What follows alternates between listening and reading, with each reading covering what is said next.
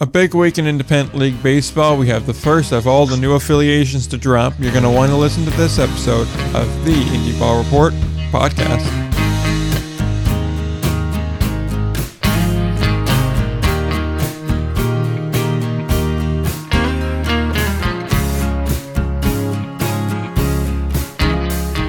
Alright, we are back again. Episode number, I think this is 88 at this point. And it's a good thing that nothing happened at all this week. It's a very easy to do week.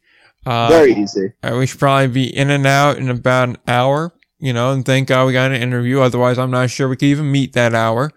Of course, nothing would have happened Friday night, midday Saturday. That would change that, of course. And, it's a nice, easy to do week. Nick, I've heard through the grapevine that the Somerset Patriots might be out of the Atlantic League. Oh yeah, that's so. Yeah. Oh. No, I mean I didn't believe it at first either, but I think it's true. Oh yeah, I think we have more stuff to talk about now. Oh, that certainly would be something. But I know if they were to become affiliated, and if of course they were to say affiliate with an organization like the New York Yankees, that's very well thought of in baseball and really in business too. They certainly wouldn't notify whether affiliates were being cut on social media or anything like that. Yeah, I mean, why wouldn't they do that? That would just make sense. Like, you wouldn't want to have them learn through Twitter or something. I know, that'd be extremely unprofessional and quite frankly, just rude. And quite frankly, if I was, say, I don't know, like maybe the Trenton Thunder or Staten Island, I would have to release an extremely strong worded statement, something to the effect of they feel stabbed in the back in the 11th hour or something like that. But you could release a strong worded statement, yes, but could you also you'd be happy to take a spot in the Atlantic League, you would think, right? Well, maybe I was Staten Island, but certainly not if I was the Trenton Thunder. I wouldn't want any sort of consolation prize at all. Okay, all right, that's fair. Exactly. That's fair to say. I mean, like, it's fine for them, but, we're just a little bit better than that. Yeah, pretty much. So if you couldn't catch on here, Somerset became affiliated. Once again, once we finished recording, once again, the timing that we do this show is just immaculate. And I half expect that once we finish recording this today at like 4 o'clock or something, Sugarland will go, and then like St. Paul shortly thereafter. Or maybe they'll just drop all the affiliates today. I heard that rumored around. So we have that to talk about too. And also, everything we may have been alluding to there, that all is a set in stone thing. And once we get to talking about all the Somerset news, we'll read each of the statements from the Yankees, Trenton, Staten Island, and of course Somerset as well.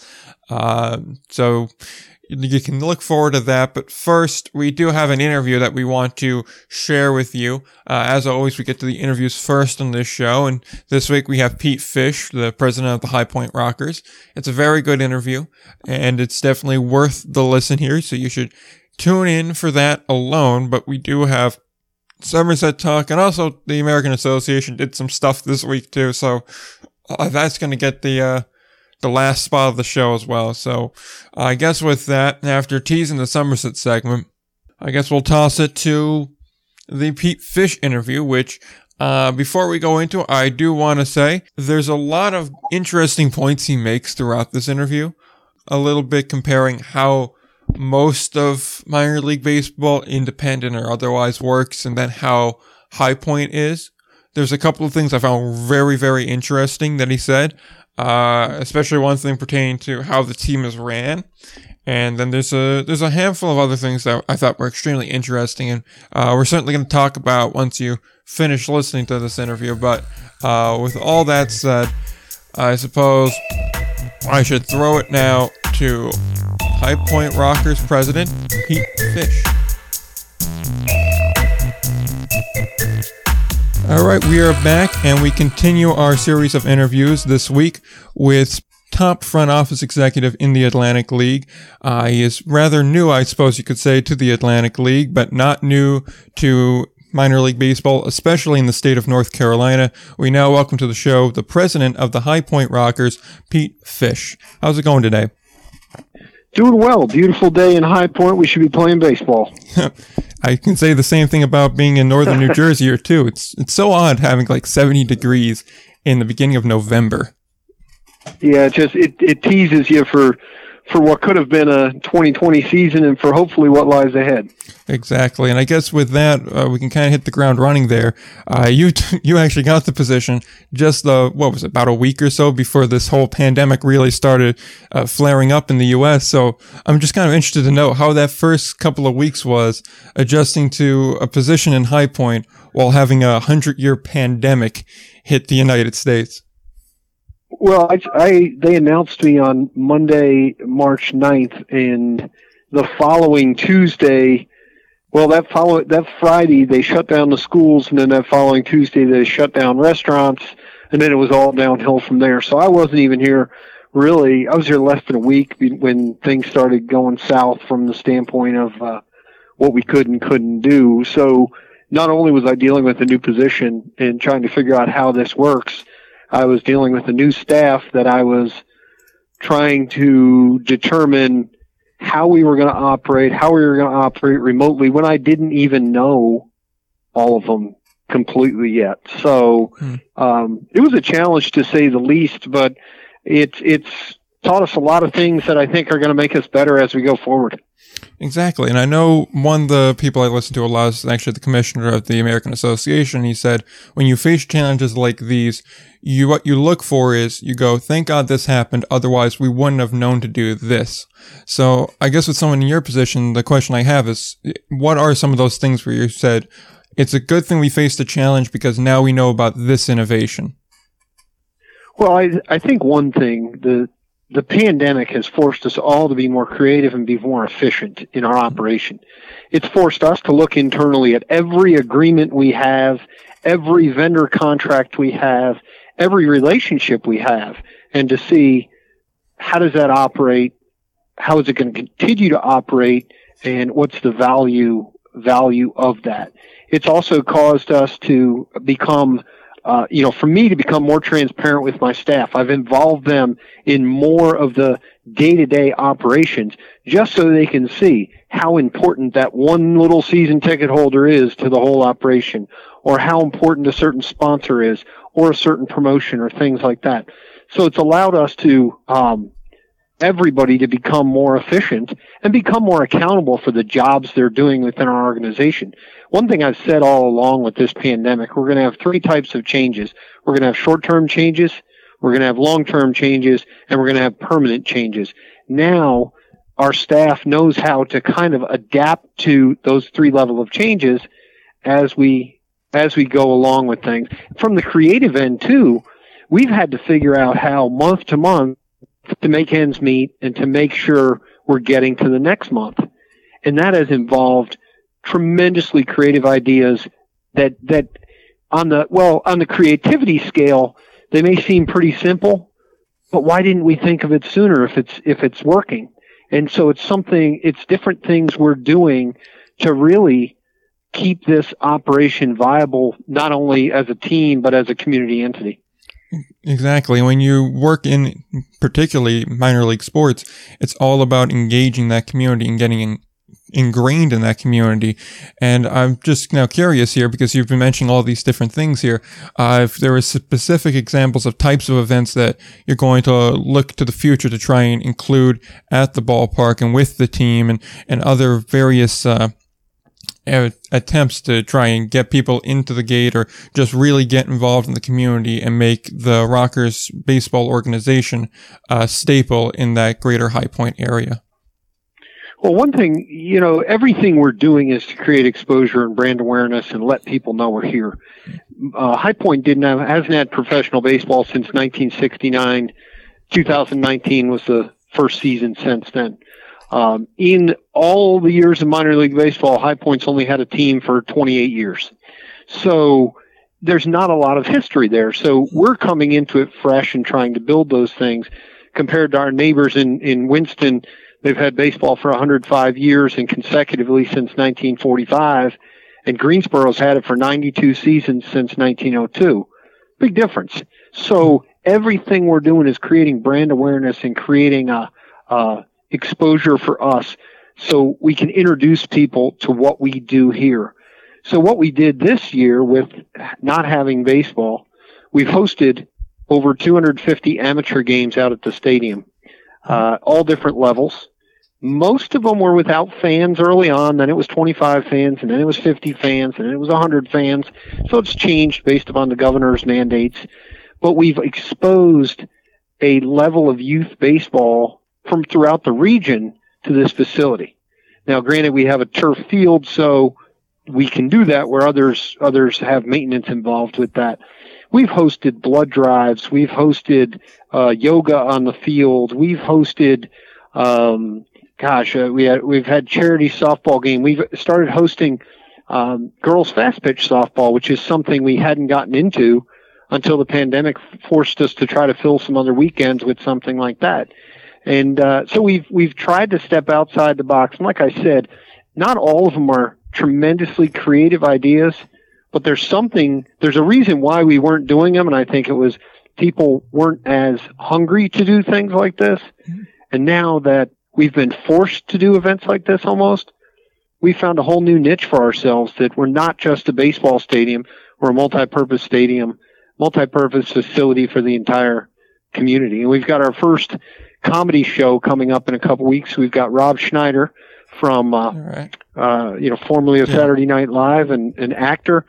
He's going to be out here. It's a socially distant, limited capacity event, but I would have never thought about that a year ago. And the comedy folks would have never thought about that a year ago. But everybody's having to adapt to that.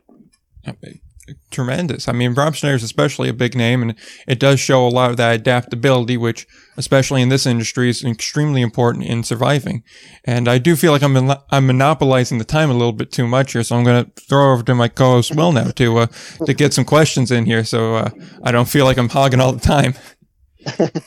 So Pete, on a personal level, obviously you have a lot of experience in minor league baseball, like Nick was mentioning in the intro. So what really attracted you to the High Point job? Well, what really drew you to working in independent league baseball and in High Point specifically?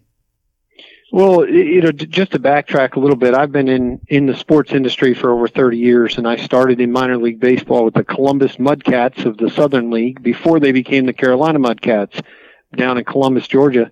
So it's always been in my blood. I was there. I was in Zebulon with the Carolina Mudcats. I was in Hickory. I was vice president, general manager of the Winston-Salem Club for about 10 years. Worked some in Charlotte. So baseball's been in my blood. I got out of that and worked in professional golf and worked also at Wake Forest University as an associate AD. And I enjoyed that, but baseball, there was always a tug. That was what I was meant to do. And this opportunity actually came available back in September of 19, and I thought about pursuing it, and then I said, no, I'm going to stick doing what I'm doing. Time went on, and I saw that it came up again, and made a few contacts here and there, and next thing you know, I'm interviewing with the board, and what really drew me to it is this organization operates as a nonprofit 501c3. So you're not answering to an owner. You're not answering to one guy who's invested his life savings in this that could come or go based upon the weather, age, family interests, and so on. You're dealing with a nonprofit that is a rotating board, and that's what's unique about this club. It's designed to be a community entity, like we all say we should. This is designed to be a community entity and was actually brought in as a catalyst for downtown development. And if this was a virtual call, I could show you the equipment moving outside the outfield wall, the dirt being moved, the structures being built, and eventually this will have served its purpose as developing downtown in High Point as the destination. And so that really drew it to me, and the folks here are genuinely interested in making this team successful for the city, and that was important to me. So just to clarify, you said that the Rockets kind of act as a nonprofit. Is that different from a lot of other minor league organizations, and definitely ones that you've been affiliated with as well? Yeah, most of the ones, well, all of the ones I've been affiliated with have acted as a for-profit business.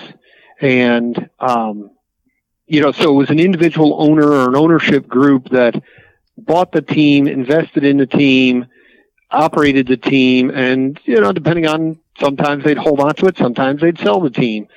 In this case, the community, a community foundation was formed to raise money to purchase the team. And upon purchasing the team has been set up, like I said, as a 501c3 nonprofit. So we're not operating for personal gain. We're operating for community, the good of the community. That's really interesting. I never knew that. So I guess that's definitely really interesting to me. So Nick, I'll throw it over to you, but I never knew that to be honest. Yeah, the team in Memphis, and I'm not sure if they still do, but at one point the Memphis Redbirds operated as a 501c3 as well. The end goal will be that any profits made, we'll be donating money back to the community. We'll have programs set up. We'll have different funds set up that will assist in the community. We're still getting to that point because obviously 2019 and getting the stadium open, that's where the focus was. And you come off of that season, you have your off season, and next thing you know, you're hit with a pandemic. So we're still trying to just get our footing. But that's the end goal of this operation in this organization. Yeah, the High Point Rockers seem like the model team when you say when you bring a team in, you want it to be something the community rallies behind, that it's a symbiotic relationship between both the team and the people that live around the team. And knowing now that they operate like that is definitely something that's new to me, and certainly something wonderful to know. But I do want to just go back quickly to something you said when you were at Wake Forest. And obviously, to a lot of people, when you think of the city of High Point, you think of the university in town. And I was just kind of wondering, partially, do you, as the president of the team, try to get the university involved in any particular way? And if so, does any time that you spent at Wake Forest kind of help you kind of engaging either that younger kind of college student crowd, or just in relationship with the local school, or anything like that? High Point University as a whole is one of our biggest partners. They were a driving force behind this project because they know that when you can add something like a minor league baseball team to your city in a new stadium, it improves the quality of life. It improves the quality of life for their students. It makes it more attractive for anybody to be here, whether it's a student, whether it's a recently graduated college student, or someone moving into the area for a job. Makes it more attractive. So we're working with High Point now. I've actually, since I've gotten here, have talked to several students who are forming kind of a on-campus task force, for lack of a better term, that's going to help us know what would make this more attractive to High Point students. One disadvantage we have is that our season starts right as the school year's ending. This year we were scheduled to start April 30th, and that's right at the very end of classes as they're preparing for exams, graduation, and so on. But we start back when they're getting back. So we're working on how we can work better, not just with the university as a whole, but working with the students to make sure when they're thinking of things to do in town, this is something they're thinking of to do. And, whether it's accepting High Point meal plan dollars here or, different things like that. That's why I'm so far removed from college, I'm not going to be able to touch upon those things. But when I can get folks from their sport management program that are interested in helping us, that they know the hot buttons for the students, and that's the way to go instead of us trying to think we know what they want. Yeah, we get the people that know better than you. Follow the words of the people that would know an area of expertise better than you would. That's the key to successful leadership there. And I do want to continue on the trend of experience at the ballpark, because that is something that is obviously critical. And I'm very curious to know what your ideal baseball experience would be, from the minute that you arrive at the ballpark to the minute that you head back to the car or leave the ballpark itself. Well, one thing I think in minor league baseball, I think a lot of your larger cities, larger teams have become a little more corporate, a little more disingenuous with their approach. And I'm not saying it's bad. It's just we want to still be that small market team that does really well. You know, I want all of us to be involved with our fans. I want us to know who they are. I want to know who's coming through the gate, and give them an experience that they're going to remember. Now, in our market, we have two other minor league teams within 20 minutes either way. And that's okay. We can all coexist, but we have to offer something different than them. And I'm not saying what we're going to offer necessarily is always going to be better, but it needs to be different. There has to be a niche that we appeal to.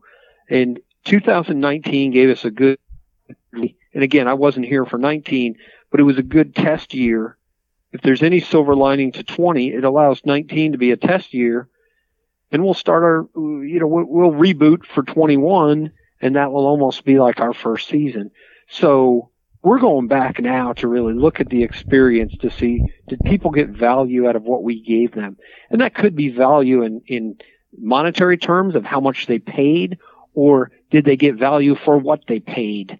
You know, I'm a believer that there's got to be, you don't have to give it away, but I think we still have to fill that niche as affordable entertainment and something that people will come out to on a regular basis. And we also we didn't tend to expand our market out very much. We did not go into Greensboro really, and we did not go into Winston-Salem. And again, not saying we're going into Winston or Greensboro head to head to try to compete with them, but there are people that want to go to see a different level of baseball or see a different stadium or just experience a different ballpark experience.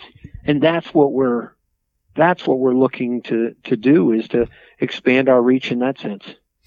And I imagine now with the addition of Gastonia there and having more of a local rival inside your league, that may potentially help either at least in the marketing department, or maybe perhaps play it as, look, it's a bit of a rivalry here. Maybe it's something you want to come out and see. You know, you're right. We finally have somebody who you can actually you can go see us play on the road. You can adopt a team as our rival in the league, and nothing against the other teams, but we were the furthest south. We're like Key West is to the United States. We're so far, we're far south that not everybody can identify with it, but when they get there, they love it. So in our league, that's how we were. Now with Gastonia, we've got somebody even further south, so it gives us a little something. And Dave Martin and I, we go back a long way. I actually hired Dave back in 1995 with the Winston-Salem Club, and he went on to great things from there. And he and I joke about the rivalry. We're going to create that rivalry because he'll be able to bring a couple busloads of folks up for a game, and I'm going to be able to bring folks down, and we're going to be able to cross-promote, which is something we didn't really have an opportunity to do with Southern Maryland, who was our closest league opponent. And who knows what the league's going to look like going forward. So we may have others that we would consider close by. After driving to Long Island, York, Lancaster, Somerset, anything 4 hours or less would be close by. Yep. And I think on kind of the topic of the league in general, or at least what 2021 may look like, I think, Will, you had something to add on that.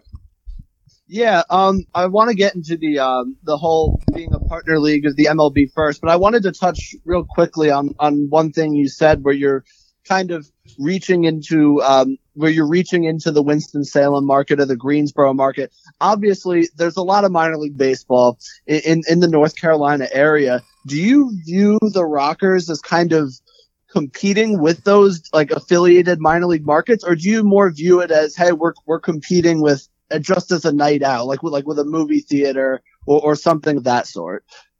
I think you compete with both.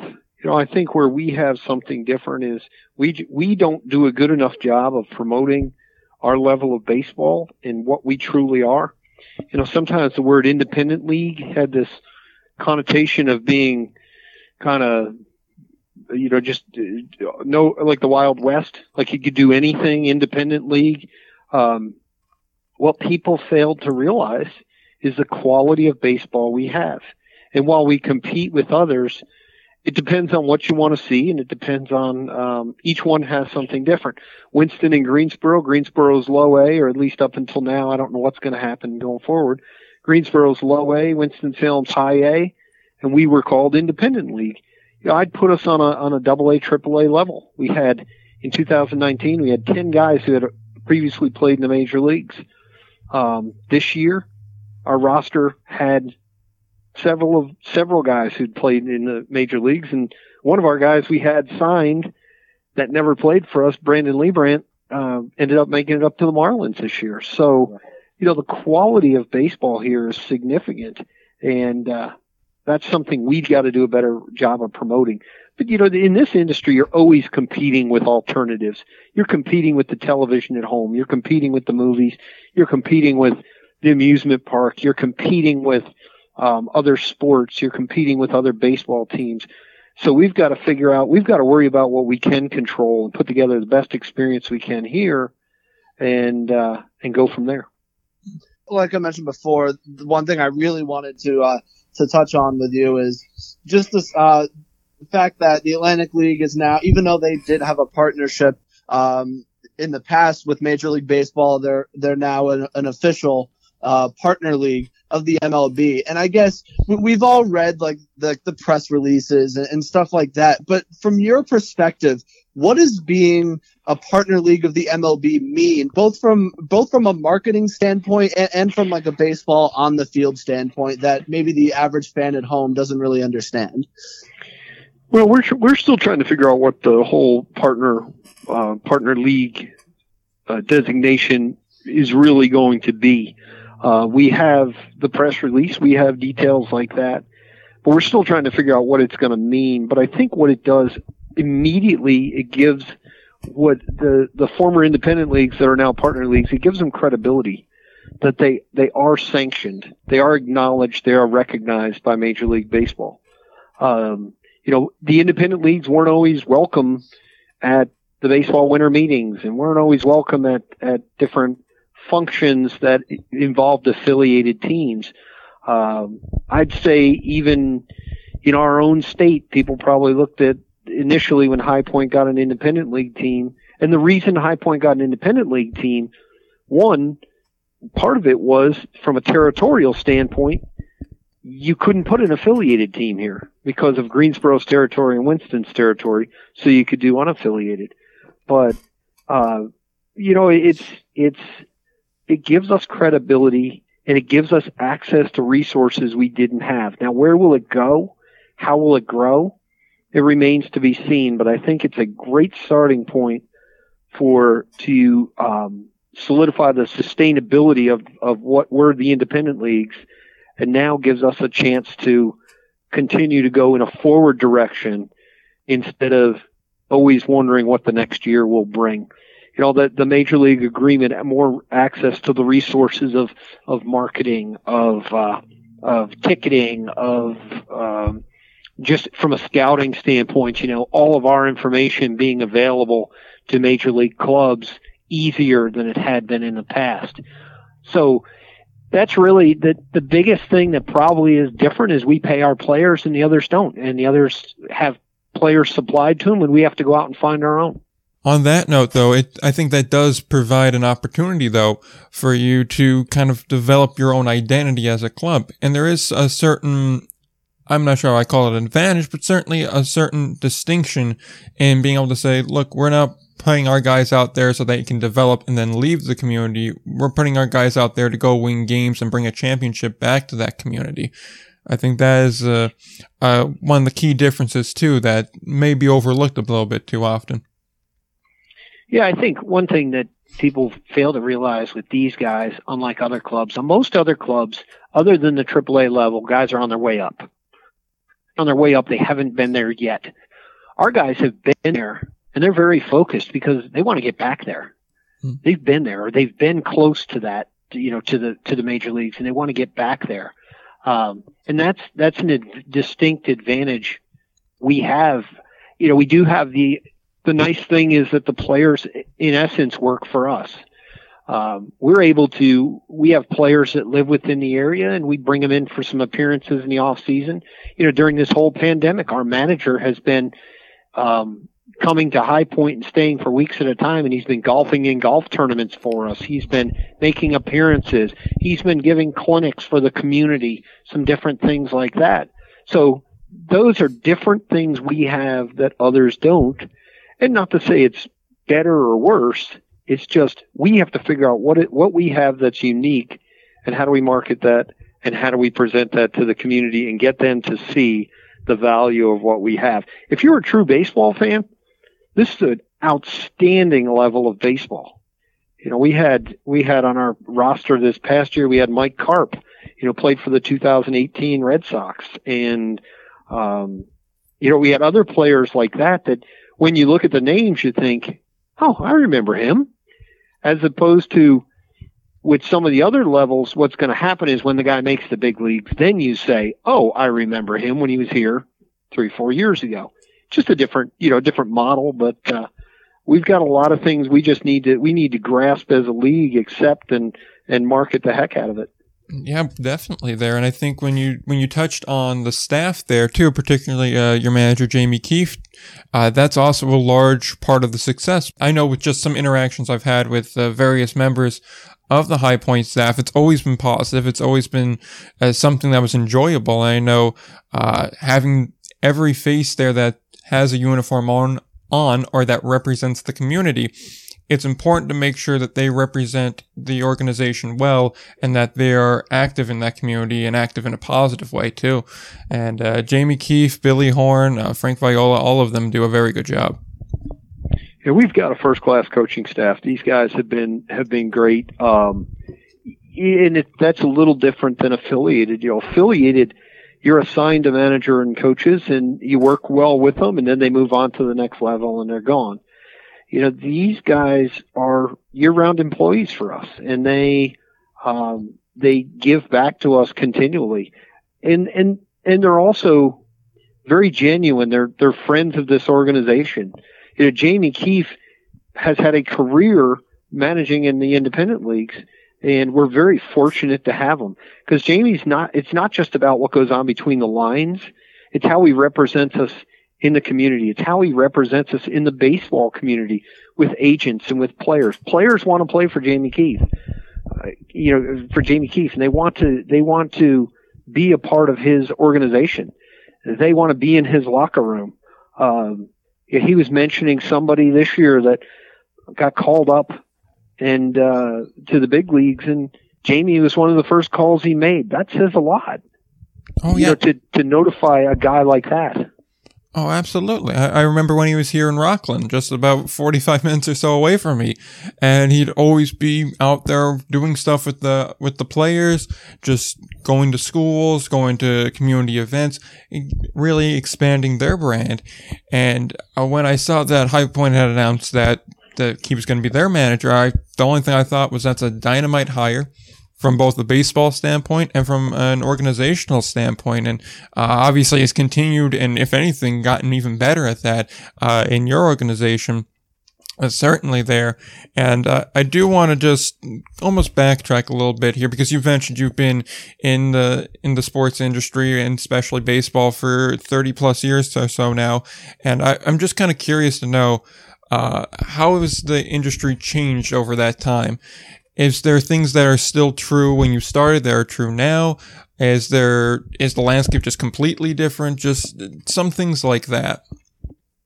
Well, it's funny because I always joke. When I started, I remember one of my first league meetings in the South Atlantic League, and the president, John Henry Moss, was explaining to everybody that they needed to get a fax machine, because no one had a fax machine. Then it became then one guy said, "We'll buy a fax machine, but we're not buying one of those modems." So that shows you where technology has come. But I think what's changed is a lot of teams have gotten more corporate, and they've gotten where it's not the local ownership group anymore. It's a corporate ownership group that is out of town or views it strictly as a business. And I understand you have to look at this as a business because that's what we are. But you also have to look at it as a community entity because that's what we are as well. And that's what we were designed for. Minor league baseball creates experiences. Kids and families have memories of what go on. We can't always be corporate about it. We have to have that personal touch. We have to be genuine. And I've always believed that. And I think that's, in my mind, that's where it's changed the most.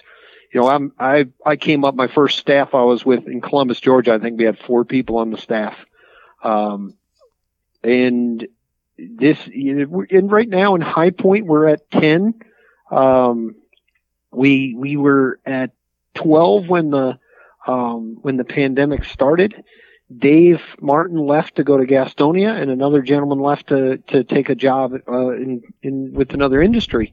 So we've kept ourselves pretty stable at 10. But there's a lot of teams that have staffs of 20 and 30, but they're also run by corporations, or they're run by ownership groups that are in other business lines. That's the beauty of this being a 501c3. We can still be community. We can still be about the High Point community. There's no risk of this team moving. There's no risk of this team, folding up shop, because we are a community entity. So, but the corporate thing is probably what I've seen change the most. And, you have more people trying to break into the industry than I think ever have been. Yeah. And that's tough because minor league baseball is eliminating 40 teams. That's 40 front office staffs that they're not going to have. So it's getting harder and harder to get a foothold in this industry and stay in it. Yeah, and I mean, like you said, you need to keep the macro view that it is still a business. It needs to operate like that, but you can't lose sight of the micro day-to-day interactions. Everything from just the guy taking the tickets to the 5-year-old that's going through the gate for that first time that's, hopefully going to find a love for baseball. And you have to make sure that stays special. Well, to just play upon that, when this pandemic hit, we were on the verge of starting a season. Yeah. So we had to get with all of our season ticket holders, and we wanted to be transparent with them. We didn't want to just send a press release that says, "Oh, by the way, the Atlantic League's delayed, we're not going to play," or whatever. So our staff got on the phone and called every one of our season ticket holders personally, not to say anything more than, "We're delayed. Bear with us. We will keep you posted as soon as we hear anything, as soon as we know anything."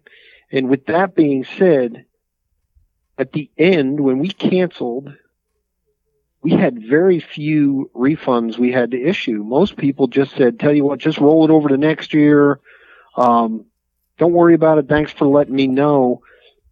But we just kept up front with them. And that's the same way with sponsorships. We kept transparent with them with the idea of, "Hey, we're going to let you know as soon as we know anything." And that paid off for us. It was the personal approach that by calling them, we let them know we're all in this together. We understand. And if people hadn't paid their full amount, it didn't matter. We just said, "You know what? If you need it back, we'll send it back."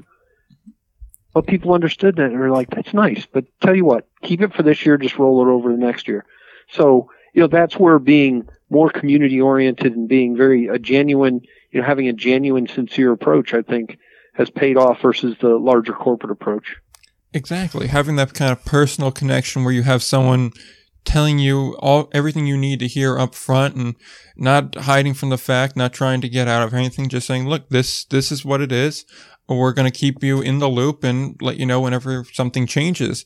And just, I think kind of keeping with the concept of just doing right by the people that you have a relationship with. If you do right by them, they're going to do right by you too. And that's something that definitely is lost. And I know, before we start talking about this, you had mentioned that it's becoming harder and harder to break into the sports industry, and obviously, with the MLB or MILB rather contraction of the 40 or so teams, that's going to become even harder, like you said. And I was just kind of wondering, because I know we do have some younger people listening, people that are either just about done with high school or in college, and they may be interested in going into the sports industry field. So I was wondering if you have any sort of advice for them as to how to get started, maybe how to stand out apart from the rest of the field. Well, I think nowadays it's so easy to fill out applications online, submit them, and wait for a phone call. And I don't think you can do that. I think you have to reach out. I think you have to be in touch with people. You have to network. You have to if it's something you want to do, and this is something that was told to me years ago. If it's something you want to do, figure out how to make it happen, and go beyond what everybody else is doing. Everybody else is filling out the online applications. Make a few phone calls. Not everything's done through email and texting and that. Pick up the phone, call some people, volunteer, get involved. Don't expect to start at the top right away. It's always easier when you're inside to get a better job, but getting the first job's the hardest one. So, get in somehow. My first job was running concessions in Columbus, Georgia. I had worked in concessions prior to that, but I had never run it. But somehow I was able to sell myself to the ownership of the Columbus team, and I ran concessions. And people said, well, you went to 4 years of school and you're going to start slinging burgers and so on. But I got my foot in. And while I was doing that, which, people realize concessions revenue is one of your main revenue streams, I was able to see that portion, but I was also able to get inside. Then I could watch how everything worked. So many people get into it with blinders on, and if they're PR or broadcasting or marketing or whatever, that's all they look at. But they need to take the blinders off and see everything that goes around them, get a bigger view, and be good to people on your way up. When I did work concessions, I remember there was an old man that worked in the concession stand, and he said to me, "Be nice to people on your way up, because on your way down, it's the same people you're going to run into." And so, I've tried to remember that as you're working through this game and you're doing it, you never know when, the guy I hired to work sales and concessions in 1995, Dave Martin, you never know when he's going to become the COO of an Atlantic League franchise. There's things like that. So, you just got to be good to people and be yourself, and don't try to, guys coming into the industry, don't try to be somebody you're not. Be who you are, thrive at what you do, outwork at everybody. Another GM I worked for once told me the doors don't lock at 5 o'clock, so you can still get out afterwards. So stay later, get there earlier, put your time in. People notice it. And, at the end of the day, you want somebody who's going to be, there's two types of folks in this industry. There's show ponies and workhorses. And I would rather have workhorses all the time, because show ponies are only good for one thing. So be a workhorse and bust your hump, and you'll get it. But stick with it if it's something you want to do. 30 years ago, I would have never thought I'd still be doing this, but in the same sense, I did know I'd still be doing it because it's something I wanted to do. And I come to work every day, and I enjoy coming to work every day. And that's what I've told people too. If you don't, then get another job. There's plenty of other opportunities for another industry or something, but enjoy what you do. Whether you're a teacher, a doctor, a waitress, whatever, make it fun, enjoy it, and it will go a lot quicker, and you'll get more out of it. Yeah, but if you let your passion for what you're doing shine, other people are going to acknowledge it and they're going to reward you for it. And making sure your face is known, making sure that you're doing all the little things, little things ultimately add up to big things here. And I think that's tremendous advice that really is transferable to just about anything, not just sports in particular. And you've been very generous with your time, so I'm going to let Will ask anything he has left to ask, and then I have one or two other things here, and then we'll let you get on with the rest of your day. Will, do you have what else do you have left to ask? So the last thing I really wanted to ask is just as you look ahead to the 2021 season, and there's still so much in the air. Do you guys have like contingency plans in place if, say, the governor of North Carolina says, "Hey, you guys can only have 2,000, 2,500 fans"? Like, what is it like trying to plan for a 2021 season that we still don't really know what it's going to look like yet? Well, you're doing just that. You're planning for you don't know what you're planning for. That's what's happening now. You don't know what you're planning for.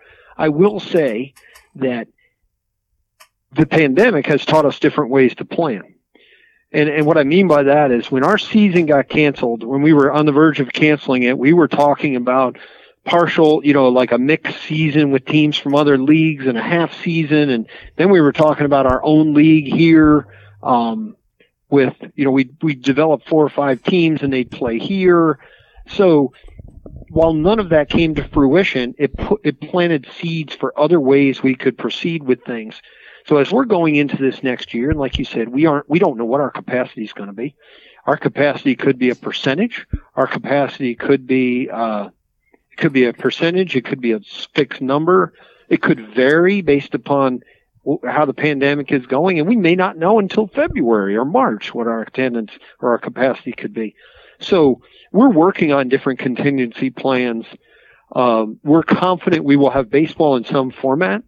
Does that mean we televise more games? Does that mean we do we do some different things with our broadcast rights? Does it mean that we play different if we're not open to as many fans, can we adjust our game times? Can we divide the stadium into different sections and have different amounts of people in each section? We're working on all of those things, and I think every team has to, because nobody can afford to not play for a second year in a row. So we have to figure out some way, we're going to play. We don't know what it's going to look like, but we've got a lot of different versions of what that could look like up our sleeve. Tremendous. And I think I do have to say this much, just as kind of a summary here. When I made the announcement that we were going to have you on the show and that we were doing the interview, it was only gave people about 12 hours to ask any questions they had, but we still had a solid 5, 6, 7 questions come in the course of about 2 hours. And that was just such a tremendous response. And a lot of them are all asking about, how are you going to make the team stand out? How do you build up the brand and everything like that? And I think we've touched rather heavily on it, but it also speaks especially to the people that are fans of this team, to the community that this team has found itself in, that you have a lot of very passionate people that regardless of what 2021 looks like, they're eager to get into the ballpark and support the team that calls their community home. And I think that's partially a testament to how you guys as an organization have done business during such a difficult time, and also just how passionate these people are and how much they really want to support their community and how much pride they have in it. Well, it's funny because earlier in July, we opened up the stadium as a restaurant every day at lunch. And we didn't know how it would work out. You could come on out, have a burger, hot dog, a beer, and sit in the outfield seats or whatever, and it's an empty ballpark. And we have done, I view it as, in considering the circumstances, we have done tremendously well with it. We've been open every Tuesday through Friday from 11 to 2. And I find people that want to come out and they just want to be at a ballpark. They just want to sit at a ballpark, the peacefulness of a ballpark, and have a hot dog and a beer. We've got one couple that comes every Tuesday. They both have off from work. They both get a beer. They both buy a loaded hot dog. And they go sit in the outfield seats because that's where they sit during games. So there's the people here in this market are passionate about baseball. Baseball fans are passionate in general, and minor league baseball fans. And I really think that it's shown through this pandemic how much they have missed the game and missed what we're doing. And I think across the board, when minor league baseball, major league baseball, when everybody can get their act together and we can get everything on the page and we know what it's going to look like, I think baseball is going to have a banner year next year, provided we can have people. Tremendous. And so I'll end this interview as I end all of them. I always like to give our guest a couple minutes at the end to promote anything they want to promote, say anything they want to say. Maybe you want to continue on something that we may have not spent enough time on, or clarify something that you thought needed clarifying. Anything like that, now is the time to do so. Well, I think the biggest thing for me is, again, I got in here in March, and I'm still trying to figure out how this – I've been in the market for about 25 years, but I'm trying to figure out how this team operates. And we've got a staff here, people wonder what we're going to be doing and what everybody else is going to be doing. I've got a staff here. My general manager, Christian Heimel, and the others have been busting their humps to make sure that we're going to have a great product next year for the people who come here. And we will guarantee, we will have baseball in some form or fashion. We can't tell you what it'll look like, but we're going to knock it out of the park with whatever we have to work with. So, we appreciate the support of guys like you that kind of give us a voice. And, I always pay attention to what you're putting out on social media and so on. And, right now there's a lot of news that's going to be coming out, I'm sure. And I look forward to you guys sharing that with us. Oh, we appreciate that. We certainly appreciate that. And of course, this is going to be a very busy week for us. We got a tremendous interview now, and then we obviously got a lot of big news coming out of the league that you guys are a member of. So we certainly do appreciate you taking the time to do this today. Really appreciate it. And if you guys are ever down this way, certainly let me know. We'd love to have you at a game. Oh, we'd love to take you up on that offer, and we may wind up doing that. Thank you very much for doing this today.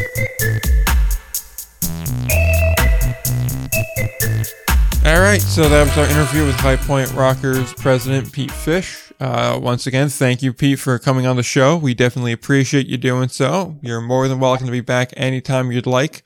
And I thought that was a very informative interview. And that was the word I was thinking of. Yep. And I've definitely learned a lot from it. I think the first thing that I immediately take away is I didn't know the team was a nonprofit. That's something that's still, I'm still processing that there is C503. That's something that's very intriguing to me. Yeah, that to me is something. And I know if you think back to the interview, you can tell that I was very surprised when I heard that. And I really was, because you really think of baseball teams as trying to find any way to make profit. Not that independent league teams really do make a ton of profit, and they're usually running with some pretty thin margins. But it was really interesting to hear how High Point is run a lot differently than other minor league teams, and that's something I didn't really expect to hear, but I think it's pretty cool, because then they're really only there to serve the community and the community of High Point and not make a profit, and I think that's definitely really, really cool. Absolutely. I mean, they live up to that kind of standard when you say, oh, we're bringing a team into this area. It's going to be a community asset. That's why we put them in a brand new ballpark. That's why we built the ballpark. And normally it's a lot of bravado. It's a lot of fluff, because it's like, look, it's a baseball team. It's there to make money because it's a business. But when they're just there to provide an asset to the community. And I mean, he even said, obviously, in 19, we were focused on opening up the ballpark and getting everything up and running. 20, there was a pandemic. The second we start turning profit, we're going to be donating that back into the community through charities and things like that. And that's something else that, it drives home that community asset point, like you're saying. And I think kind of goes to what you're saying, because at one point in there, I asked, you've been doing this for about 30 years or so now. And, I'm just curious to know what were some of the differences from when you began to where it is now. And you said, well, nowadays it's a lot more corporate, and you have a lot of ownerships that aren't from the area. They don't really know the people in the area, and they're focused on turning a profit at any cost. And we're not like that. And the way I took how he wants to run High Point is that it's a very homey feeling. They want to make sure they are ingrained in that community. They want to provide that asset. They want to keep it at a certain level where everyone that's in the ballpark, the people in the ballpark know you, and there's a lot of transparency with what's going on. When he was talking about what happened with the season ticket holders, that when everything first started coming down, he had the staff personally call each one and say, look, this is what's happening. We don't know what's going to be happening in the future, but we'll keep you up to date. And as a result of doing that, there were very few refunds on the season tickets. A lot of them just said, roll it over to next year. I'm in for 2021. And I think that the best way of describing how Pete and the High Point organization do their business is just by simply saying they look to do right by the people that they're doing business with.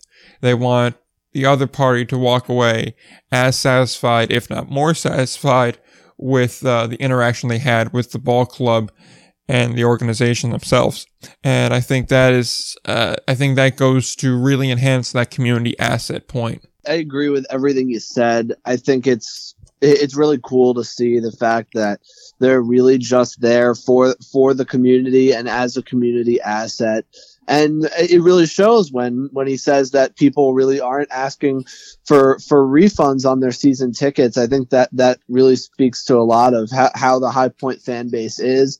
Because obviously when you start an indie ball franchise, you kind of hope for a better first 2 years that they've had, of course, with one being a year that's completely been canceled and basically no revenue coming in at all. So very little with kickball and with other things that High Point was doing to try and at least get some money in the door.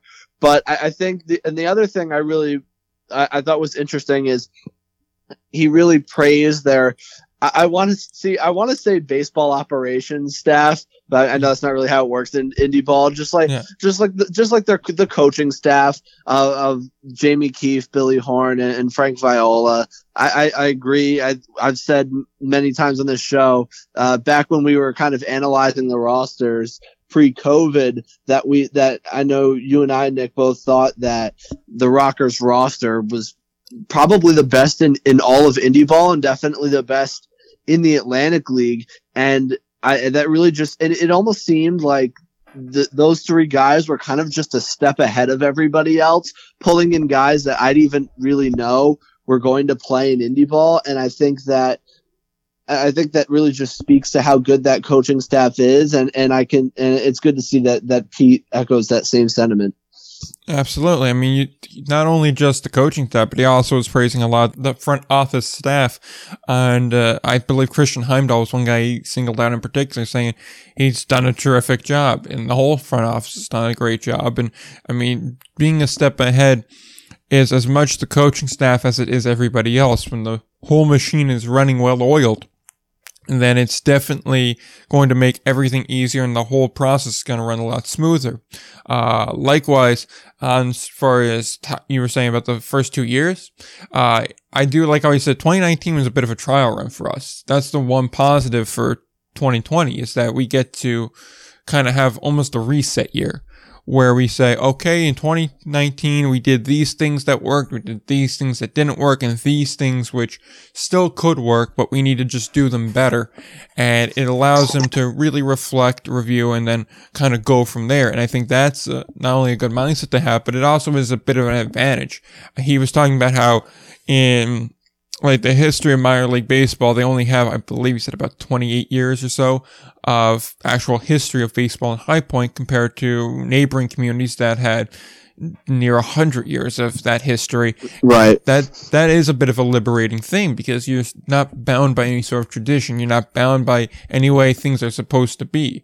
When you're essentially starting from scratch, you're allowed to experiment and do things differently and kind of work on those innovations and changes that we talked a little bit about in the beginning. And that's something that is definitely interesting to me. And I do want to talk a little bit about when he was saying about how High Point University is a big sponsor for us. We're using a lot of their sports management staff. They're running, I believe he called it a task force. Although when I was re-listening to that, the word coalition came to mind, where they're trying to get more information from the students to see what it would take to get them into the ballpark. And I thought that was I'm not sure I want to say innovative way, but it was a smart way of doing things, because, well, the students are going to know what the students want more than someone that hasn't been in college for, 30, 40 years. It just makes sense to do it that way. And I do have a couple ideas myself for kind of how to get the High Point University folk into the ballpark. Maybe like a freshman trip there in, when they first get on campus in August and beginning of September. If you had some sort of a deal where you said, okay, well, if you want to get like a group trip together to come to the ballpark, we'll give you a better group rate or something like that. Or host some sort of a homecoming type event there with either some sort of a game there beforehand, because you do have the turf field. So you do have that flexibility that is allowed with the turf field, or have a watch party for, say, like a High Point football game or something like that. Maybe a sporting event that they have beforehand, and then have a Rockers game after it in the evening. So if you have your homecoming event at, say, noon, figure that should be all wrapped up and everything by around 4 or so. That gives you enough time, if you have, say, a 7:30, 8 o'clock first pitch time, to get everything ready and rolling off the ground there. I would imagine that's something that is doable, or at least is the framework of something doable. So, Pete, if you're listening, feel free to steal either one of those ideas. Yeah, I agree. I think that's a good idea. And just having a turf field, and I know we talked about this with David Martin of Gastonia, which I really hope they announce their name soon. But anyway, we did talk about how versatile a turf field is, and I think that can make a lot of those events realistic when you don't have to worry about taking care of the infield and whatnot. So I think that'd be a good idea.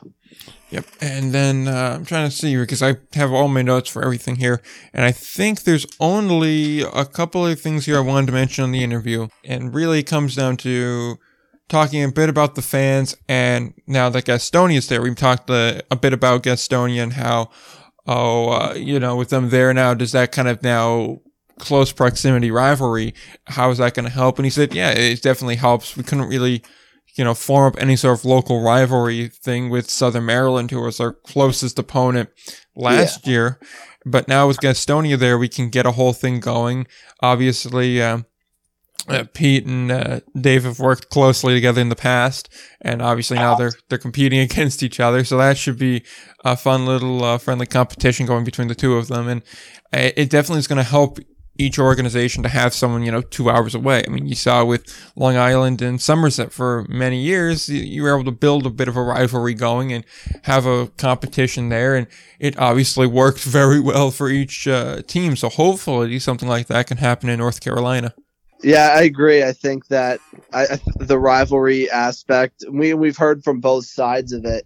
And I think that I think it'd be beneficial for both sides, because he mentioned, well, Southern Maryland was our closest geographical rival, but when they're so far apart, like, you can't really call that a rivalry, and there's not really much there.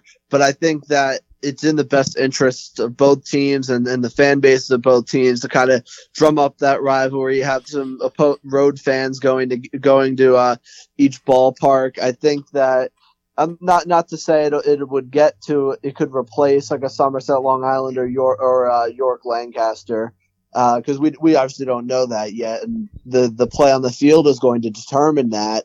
I think it definitely has the potential to do so, though, if they're able to kind of play up the rivalry right on social media and be able to, like I believe David Martin said, providing bus trips with their specific fan clubs to go to High Point or Gastonia. I think it makes a lot of sense, and you could definitely see that both men are very interested in kind of drumming up the rivalry themselves. So I'm sure we'll see plenty of that as the season rolls around. And then even Pete had mentioned, he can send Dave can send a busload of people to us. We can send a busload of people to him and get something going with that. And I think you could definitely, with the new scoreboards and really a lot of high level tech that they're going to have in the stadiums, you can even do fun graphics and things like that. You can have a lot of different, more creative ways of building that rivalry on top of the social media platform. So hopefully both teams wind up being extremely good right out of the gate in 2021, and they play each other an awful lot for an awful lot of close games, and it builds that way. And obviously we know the fans of High Point are going to very much be involved. I mean, when we put out the information saying, oh, we're going to be doing the interview with Pete, and if you got any questions, be sure to comment them. I mean, you can even look at the post. We got a lot of questions in a very short amount of time, on short notice. And that clearly speaks to the fans. And he was saying how, we opened up, the outfield in the ballpark so fans could go and they could, buy a hot dog or a beer or whatever and just kind of sit in an empty ballpark and enjoy lunch. I believe he said from Tuesday to Friday. And he mentioned the one couple that just would sit in their outfield seats with a hot dog on Tuesdays. And they just seemingly came like every week. And I think that speaks an awful lot to the kind of fans and the type of people they have in High Point, where, you're circling back to where we started this conversation. They understand this is a community asset. This is something of value to their community, and they take pride in the team because the team is taking pride in the community. And I think that's really been well received, even if the attendance from 2019 doesn't show that. I think that really does shine through just in the little interactions here.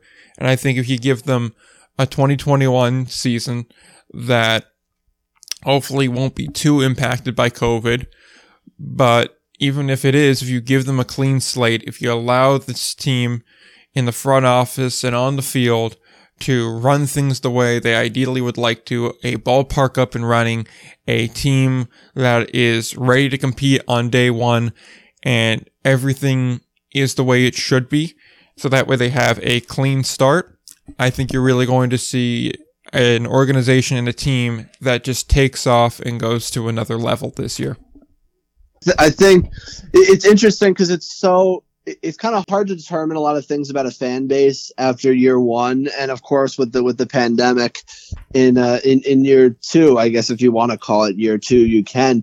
But I know, especially as a guy who's on social media a lot as well, it does seem like there are a lot of passionate Rockers fans. And I think that's definitely going to bode well when, we obviously got a lot of good news as far as a potential vaccine this week, in which we could have a mostly normal 2021 season. And I think that you would think the attendance numbers would improve. I certainly think they will. It's something you probably have to see in year two. I don't think you could. I think you definitely have to improve on their attendance numbers from year one. So it's going to be interesting to see if it does if the pandemic subsides. It's also going to be interesting to see if attendance is down across the league, if people are hesitant to go out, and that's something I guess we don't really know until it comes yet. And I think that you hope for the Rockers' sake that everyone's itching to get back out there and go back to minor league baseball games, and that could help out the Rockers in a big way. Absolutely. I think that's why I almost give them this year too. If they stay where they're at from, 2019, I think that's fine too. Plus you have to keep in mind that you're probably going to still have some sort of a restriction wise, and there's going to be a lot of people that go, I'm not comfortable taking the vaccine yet.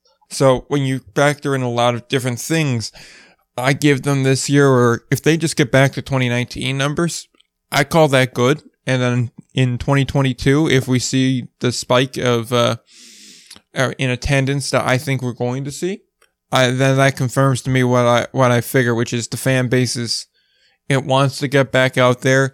They're eager to get involved, and like I said, I'm extremely curious to see how that attendance will rebound, because I think it really is just a matter of time before the attendance comes up. Yeah, I agree.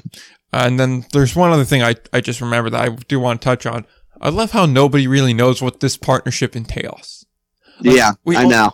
We only know that there's a really strong marketing component to it. But it seems like we keep asking people, and we don't really fully know what this partnership contains yet. Which I can't tell if that speaks to Major League Baseball not telling anybody what this is, or if this is the Atlantic League needing to sort something out, or if it's just we only have a framework that we agreed to, and we're just kind of filling in as we go along. It certainly is mysterious, though, I will say that much. Yeah, you're right. It's definitely weird that we don't really get that. Nobody really seems to know a lot about this partnership with Major League Baseball, other than, you're right, cross promotional marketing opportunities, which might be the most vague term in the history of vague terms. So I think that only time will tell as far as the MLB partnership, but maybe it could be really just as minor as, yay, you now have an MLB, you can slap an MLB logo on things and we can tell you what to do. So I don't know. I think that could be a possibility, especially with all the movement we've seen from independent leagues into affiliated baseball, and we'll start to see the other way around coming up here pretty soon as well. I really would like to know more information, which is why I definitely want to keep asking, like, what this partnership really entails. Because, I mean, the press release didn't really give you a whole lot, and we really haven't got a whole lot else to this point, and it's kind of just guesses and hypotheses to try and figure out what this partnership really entails, obviously beyond the rules, the rules partnership with the Atlantic League and Major League Baseball. Just talking about the other partnership, that just being a partner league in general, I guess we don't really know what that entails, and it seems like the people who are running the franchises aren't really 100% sure what that entails either. Yeah, it's something that's very curious, and quite frankly, this is one of the motivating factors, among many, that I want to get like a Rick White type on the show, so that way we can kind of get a better breakdown of what the hell is actually happening with this partnership. Because like you said, for as much as we know, it could just be you're able to put an MLB logo around your stadium and on your schedules and things like that, and try to, do a lot of little things here. And if it's just a bunch of little things, then how valuable is the partnership really? I assume it's more than that. I assume it's going to be, oh no, we're gonna, be able to put MLB alumni or something at these games, or we're gonna promote them on the MLB social media, or something along those lines. Or like we talked about a month or so ago now, maybe we could finally get that inner Indie Ball Championship type thing, Indie Ball World Series, if you would, I guess is the better way of describing it. But time will only tell on that, and hopefully we get some clarity on that sooner than later. And likewise, hopefully we get the affiliation business sorted out. And with that, we will segue to the Somerset news. But just quickly, again, I want to thank Pete Fish for coming on the show. We certainly appreciated you coming on, and would be more than happy to have you back on again. Likewise, we go to Somerset now, where, of course, once again, after we finished recording last Friday, we have, a lot of news that comes out, particularly around Somerset's, affiliation with the Yankees now. And to get everybody up to speed, in case you missed this over the past week, reported on Friday, the Trenton Thunder and Staten Island Yankees would no longer be affiliated with the New York Yankees. I believe Charleston, too, is no longer affiliated with them, but that really doesn't matter for our purposes right now. Somerset and Hudson Valley were going to be taking the Thunder and Staten Island Yankees' place. And I can think it's safe to say that neither of those two teams, being in Trenton and Staten Island, were very pleased with that arrangement. They were, in fact, very displeased. as you could tell by their statements, which I'll give you some of the highlights of in just a second here. But both teams were offered a spot in the Atlantic League, two in which Trenton called that during one interview a consolation prize. Or as they put it, I believe, we don't want a consolation league team. As the Thunder put out on November 7th, so when this news came out, it was, quote, "Last night we learned through the media that the New York Yankees management had made the calculated and ungracious maneuver to leave the urban setting of Trenton for the affluent confines of Bridgewater Township, leaving one of the finest facilities according to Major League Baseball without affiliation. Despite repeated assurances that the Trenton Thunder would remain its AA affiliate over the last 16 months, the Yankees betrayed their partnership at the 11th hour. By doing so, the Yankees have misled and abandoned the Thunder and the taxpayers of Mercer County, who have invested millions of dollars over the years to ensure that Arm & Hammer Park remains one of the premier ballparks in America." As you could tell, the rest of the statement is similar to that. I'll link the full statement in the show notes if you want to read it. And as you could tell just by the Thunder statement, they're extremely annoyed at this. Some would say they're pissed off that this has happened. And if what they said in their statement's true, that is certainly a bad look on the Yankees. But I think I've said enough for the time being, and I'll turn it over to the resident Atlantic League expert to fill in any of the gaps I missed there. So, obviously, losing Somerset is tough for the Atlantic League, but I think at this point we all kind of knew what was coming. It became pretty apparent over the last couple months that this was where Somerset was headed after it was first reported by Bob Nightingale of USA Today and Baseball America, and it became very obvious that this was what's going to happen. Some people thought that, maybe they're just using it as a leverage against Trenton to try and get them to upgrade their fields and whatnot. But apparently this was real, and this is what happened. So I've spoken at length before about how obviously losing Somerset hurts the Atlantic League. So I'm not going to go too much into that again. However, as far as the Trenton statement, no, first of all, nobody's asking the owner of the Trenton Thunder to be jumping up and down that I get to go go to independent ball instead of being a AA affiliate of the Yankees. Like no one's asking that. No one's asking you to be excited about it. Nobody's asking you to, again, not be angry about it. You should be angry. I understand why they're angry, because of course, and when you look at from the point that I believe their owner brought up about the taxpayers of Mercer County, again, they're paying taxes on that ballpark with the assumption that, hey, that's a AA affiliate of the New York Yankees. That brings people into the community from surrounding areas. I know I live roughly 45 minutes from Trenton, and I still head down there all the time to go watch some AA baseball. So I can speak to the fact that it really brings people into that community. However, I think that the statement was obviously very strongly worded, and I find it hard to believe that the Yankees just didn't tell them anything, and that they just assured them, they assured them time and time again, saying you're going to be the AA affiliate. Don't worry, you're not going anywhere. And then boom, it just didn't happen. I don't think that's true. I think he's lying, because with the news of that magnitude, I can't see why the Yankees would not keep them informed throughout that whole process. And I think that putting that in the statement is just really trying to help with their PR, essentially. And I know a lot of other sources denied what a lot of other Yankee sources that have been written about in other articles, that they've denied what the Trenton owner said, that, this just came out of nowhere. And I agree. I can't see that being the case, especially with the case of Staten Island. I'm sorry. If you thought Staten Island was not going to get cut, I don't know what to tell you.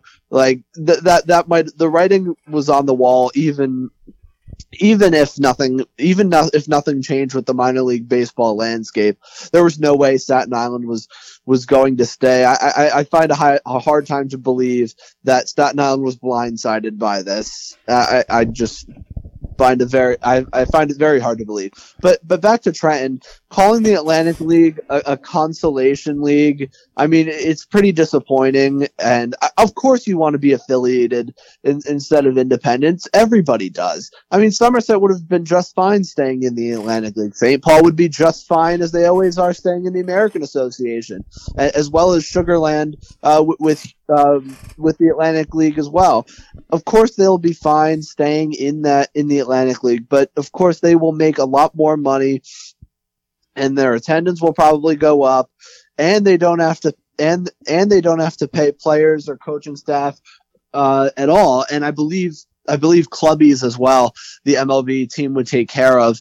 I think that it's a no-brainer for teams to move up if given the opportunity, but I also don't view the Atlantic League as some consolation prize. I just think that view of indie ball, it's outdated. I don't think it's accurate to the facts on the ground. I think you could make an argument that the Atlantic League is very comparable to AA baseball, if not better. Of course, I don't expect the Trenton Thunder owner to know that. He clearly doesn't know very much about independent baseball at all. And you can say that the Atlantic League is a consolation league all you want, but I feel like his attitude is going to change I know the Trenton mayor said that the Red Sox and the Mets have been in contact and could potentially put an affiliate in Trenton. So we'll see. I guess we'll see what happens on that front.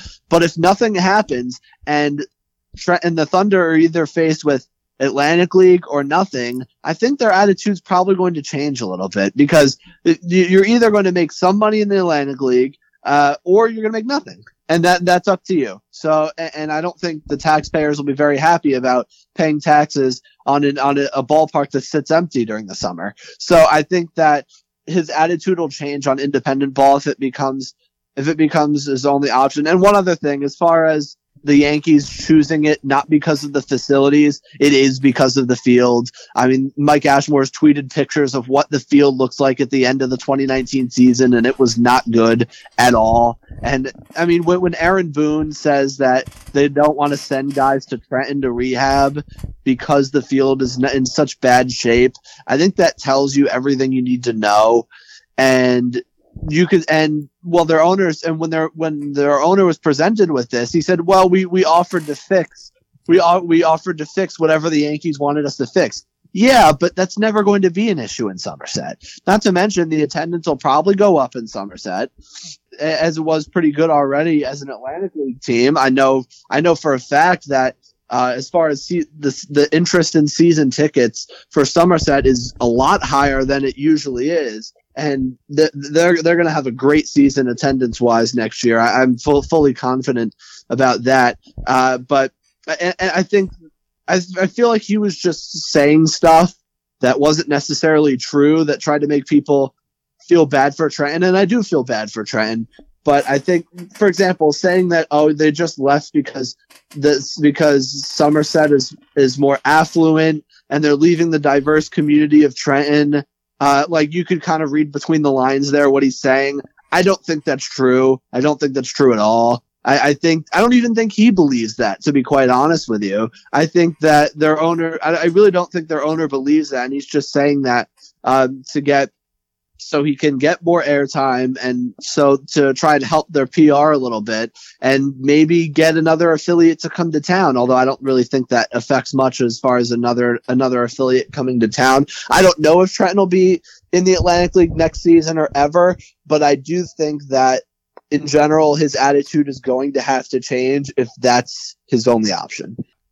A lot to unpack there. Yeah, I know. But I'm just going to try and pick a place and dive in. I will say this much. I do believe to an extent that the Yankees kind of broke off communication with them. There's just no upside to keeping them in the loop about this. Because think of it like this. If I'm telling you, we're almost certainly leaving because your field is just straight trash, which I do agree. The field is not good at all.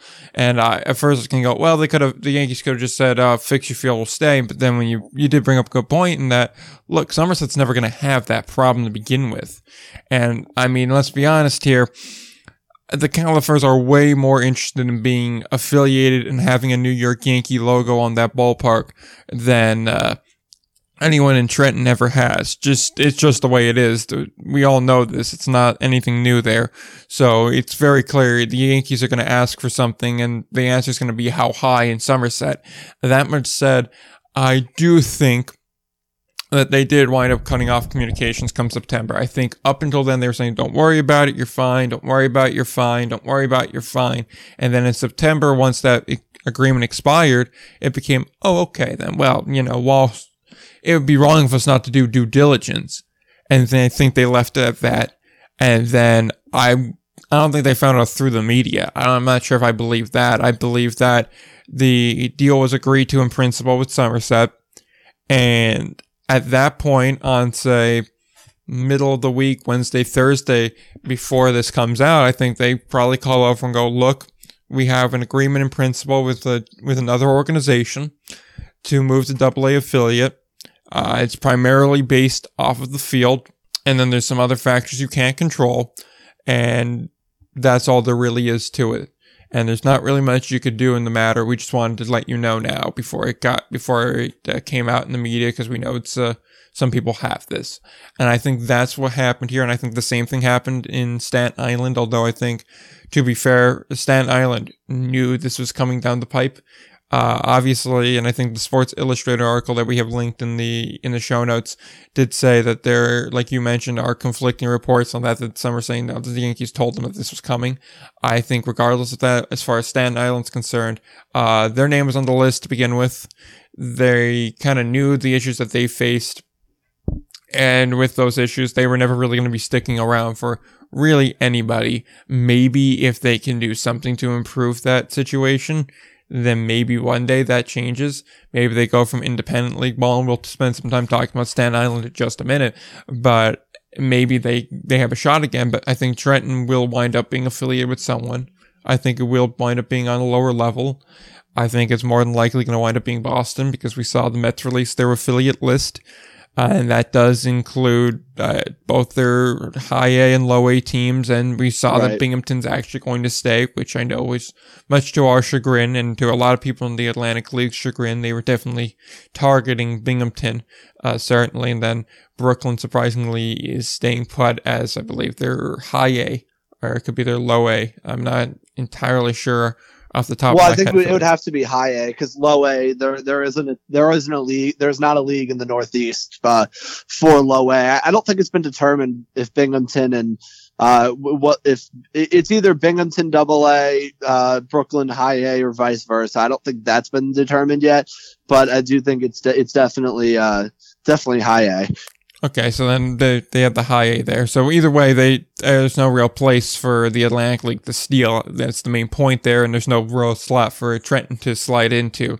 That's really the point here. And regardless, I could see Boston doing it, but at the same time, I think they have enough options in the New England region that they're going to be able to pick someone a little bit closer. So I still do believe someone will wind up taking Trenton. I think it's too appealing of an idea not to. I will say the statement between the various articles, I forget which one it was in, but it is linked in the show notes, calling the Atlantic League a consolation league before you have another dance partner is not exactly a great move to get you off on the right foot should you wind up with nobody, because you have to imagine that we're going to know within the next 30 days how this affiliation breaks down, and teams need their schedules. Those have not been released. They're about a month behind now, and if those don't come out soon, there's going to be a lot of sales staff and a lot of team ownership structures that are going to be going, where's the schedule? We need to start selling stuff when we can't sell stuff if we don't have a schedule. Agreed, yeah. And so that needs to be determined fairly soon. So it's going to be interesting to see how that all breaks down there. I do want to just quickly touch on the Somerset versus Trenton. It's no real surprise to anyone that's from New Jersey or anyone that has Google that Somerset is a wealthier area. There's just no way around that. Trenton is not exactly the best neighborhood. It's a lot poorer of a neighborhood. It's a bit more, I guess, unsafe is the best way of putting it. There's areas of Trenton that just are not safe to be in. And so it's a lot harder to get people to come in and say, oh, well, I'm fine being in Trenton at night as opposed to being in Somerset at night. So from a Yankees decision, I understand why they did it. There's a higher opportunity to get more money out of this. It's simple business that a wealthier area, a safer area with a ballpark that serves our needs just as well, if not better. And it's about the same distance away, roughly, as far as rehabs are concerned. Yeah, of course you're going to make that decision 9 times out of 10. And the one time you don't, there's something lying under the surface that nobody knows. As far as Trenton's concerned, I 110% agree with them with being annoyed. And I totally agree with their statement. And I don't think they would be going totally off the deep end here and risking a potential libel suit just so that way they could try and, get back at the Yankees or improve their odds of getting another affiliate there, which I don't really think that kind of a statement helps your odds at all. Just simply because if I'm looking to affiliate with someone, I want a AA team or lower, and I go, well, after this whole divorce happened, if we need to, separate ourselves from this organization at some point, are we going to get the same treatment and are we going to have the same press around this? It's better off just to pick someone else. So I do think that a lot of that was it was either a little exaggerated from what it was. Like I said, I don't think they found out through the media. I think they found out like a day beforehand and they didn't really have much time to scramble to come up with something or come up with a way they wanted to handle it. I think it was just kind of dropped on their doorstep. But I do think 100% the Yankees cut off communication to him. And when they reached out to him, they either just got a filler answer like, oh, we're just doing due diligence, don't worry about it, or something to that extent. I don't think the Yankees handled it in the best way. There's something about it that just rings that to me. And again, I don't fault them for making the decision they made. I just think they could have done it in a better way. Likewise, I don't fault Trenton for being annoyed. They have every right to be annoyed. Hell, they should be annoyed. I mean, their organization, their operations just got a whole hell of a lot harder. Either they need to scramble to find a new affiliate even before they didn't think they needed to, or they now have to hump it on the indie road, which obviously I don't really even want to get into calling the Atlantic League a consolation league when in reality, it's probably on par with a lot of leagues like the Eastern League, if not better quality. And to say it's some sort of bush league, like the implication is, it's just wrong and it diminishes everything that people in that league do. Moreover, though, I'm not going to sit here and pretend like it's an easy life in the independent leagues. No, it's hard. Things are a lot more, make or break. You have to pay players. You have to pay your staff. You have to come up with a lot of other things, and you don't have the angle of, look at all these shiny prospects to draw people to the ballpark. You have to just bank on them saying, I want to watch guys that want to win, as opposed to I want to watch prospects. And that's not always the easiest thing. And like I said, it's not easy to get people to go into Trenton at night from a surrounding area. You're banking on the city of Trenton coming out to ball games. And if that area is not doing well economically, that's not exactly the best wager to make. And you're putting yourself in a position like Newark. So they really do need that affiliation. And I totally understand why they're annoyed. But at the same time, I don't agree with the Consolation League statement. And I do think they may have exaggerated in their press release, at least. Not to mention, Nick, if let's say they don't get an affiliate and let's say the Atlantic League's their only option and whether they begrudgingly join the Atlantic League or whatever. Let's say they do. Let's say they've been offered a spot. They don't really have another place to turn. So they say, all right, fine. We'll join the Atlantic League. Now, after you just told your fans that the Atlantic League is a consolation league, now you got to turn around and say, "Oh no, the Atlantic League is great. It's a high quality of baseball. It's awesome. It's fun. They're playing to win." dude, you just told your fans that it's some crappy league with a bunch of no names and washed up guys. Like, how are you gonna approach just like completely reversing course and then going back and trying to sell tickets to your fans? That doesn't really seem like a smart idea to me. It isn't. You're mixing the branding, you're mixing the messaging, and that's just not a good idea. Plus, I'm not sure how you wind up going back to the Atlantic League with your tail tucked between your legs after something like that. You're going to walk into the same, I guess it'd be the same Zoom meeting nowadays, as every other owner and Rick White and everybody in that league. I mean, I can only imagine after you called essentially Frank Bolton's creation a consolation league, and really did imply that it's just some bush league that doesn't know what they're doing. You're going to walk into the same meeting as him? I can't imagine that's going to be tension-free. There's going to be underlying tension there, regardless of whether or not it exists. I mean, it's awkward. And you then know if you're the Atlantic League, look, these guys are looking for an out. They want out at the first bit here. So you're not really likely to help them out at all. And you don't really trust them at all. And you're just banking on them leaving.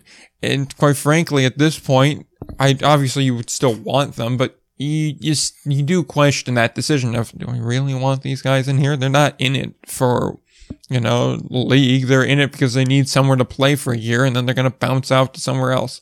So it is certainly an interesting situation there. I do want to jump on to Staten Island, though, because that is something that does need to be addressed, certainly.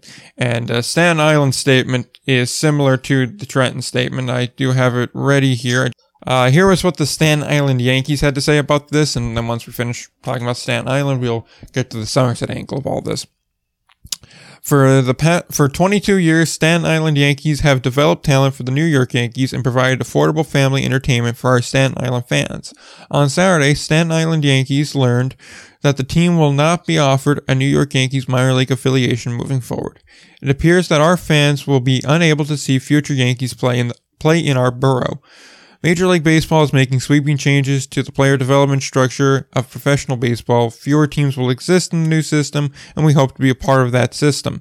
But the Yankees chose to affiliate with Hudson Valley Renegades, located in Fishkill, New York, to host their Class A advanced team. The Staten Island Yankees made every effort to accommodate Major League Baseball and the New York Yankees requirements, including securing commitments from the New York City for ballpark upgrades. However, Major League Baseball and the Yankees chose not to engage in any discussion with us. We were unaware of this final decision and learned about it by reading statements on Yankees social media. And then he just went on to say 2020 was a difficult year for the community, for the Yankees who felt the effects, or Yankee employees, Staten Island, that would be, felt the effects. And then they talk a little bit about the founding of the ballpark and things like that. But you get the main point of this. Again, they say they were blindsided by it.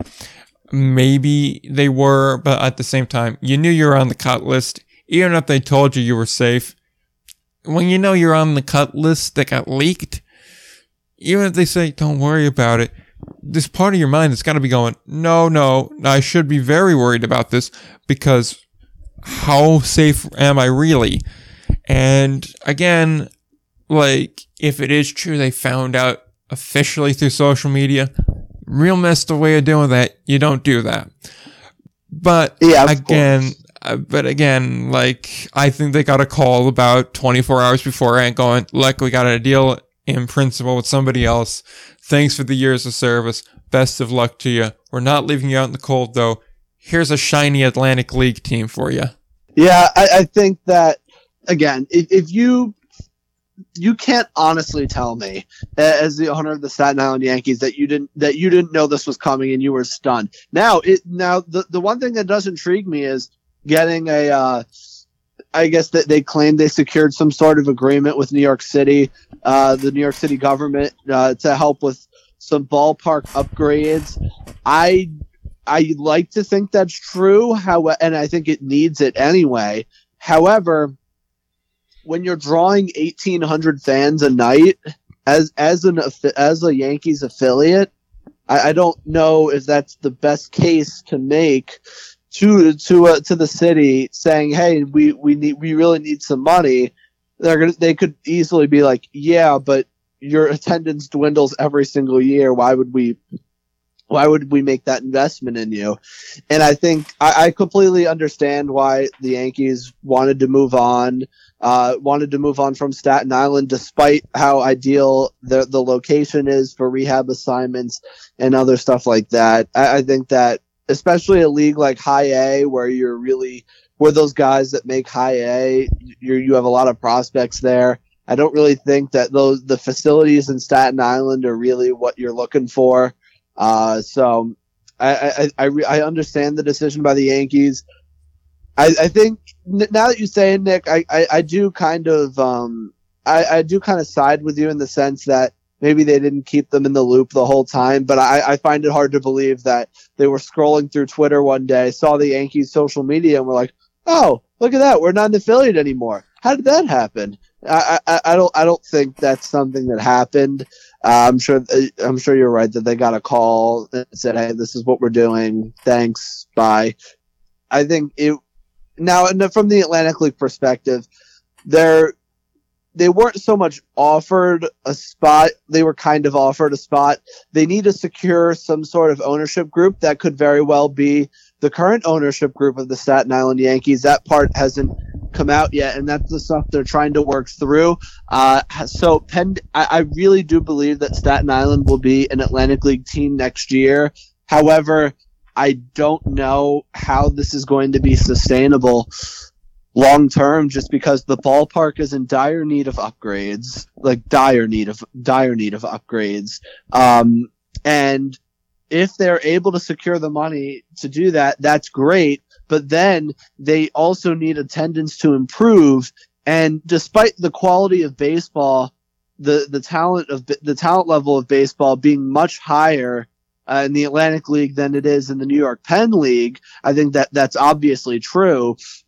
However, without that Yankee logo, is your attendance going to improve that way? I can't see it improve. It rarely ever improves when that happens. I guess the most prominent example of that being the New Britain Bees when the Colorado Rockies decided to move their affiliate from New Britain to down to Hartford in a brand new ballpark down there, and kind of left the Bees to fend for themselves. They went to the Atlantic League, and as we all know, despite Frank Bolton taking ownership of that, as we mentioned with Pete Fish, when you're not a local owner, it's kind of tough. I mean, he's also running the Long Island Ducks, which probably took up a lot of his time. And again, the stadium was falling apart, and eventually the Atlantic League said, "Yeah, I'm sorry, we can't really do anything with this," because obviously nobody wanted to take on that as an ownership group. So I think Staten Island could potentially face those same issues.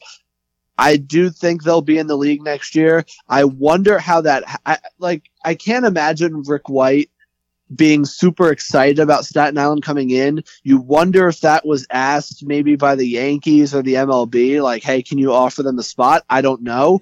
I don't know if their partnership will work like that. However, I bet that's part of it, though. I'd imagine it's part of the thing here, because remember, in a lot of these press statements, it goes, "Look, we're offering a place for all these teams that are unaffiliated now," and each of the partner leagues have essentially said, "Yeah, we're looking to expand."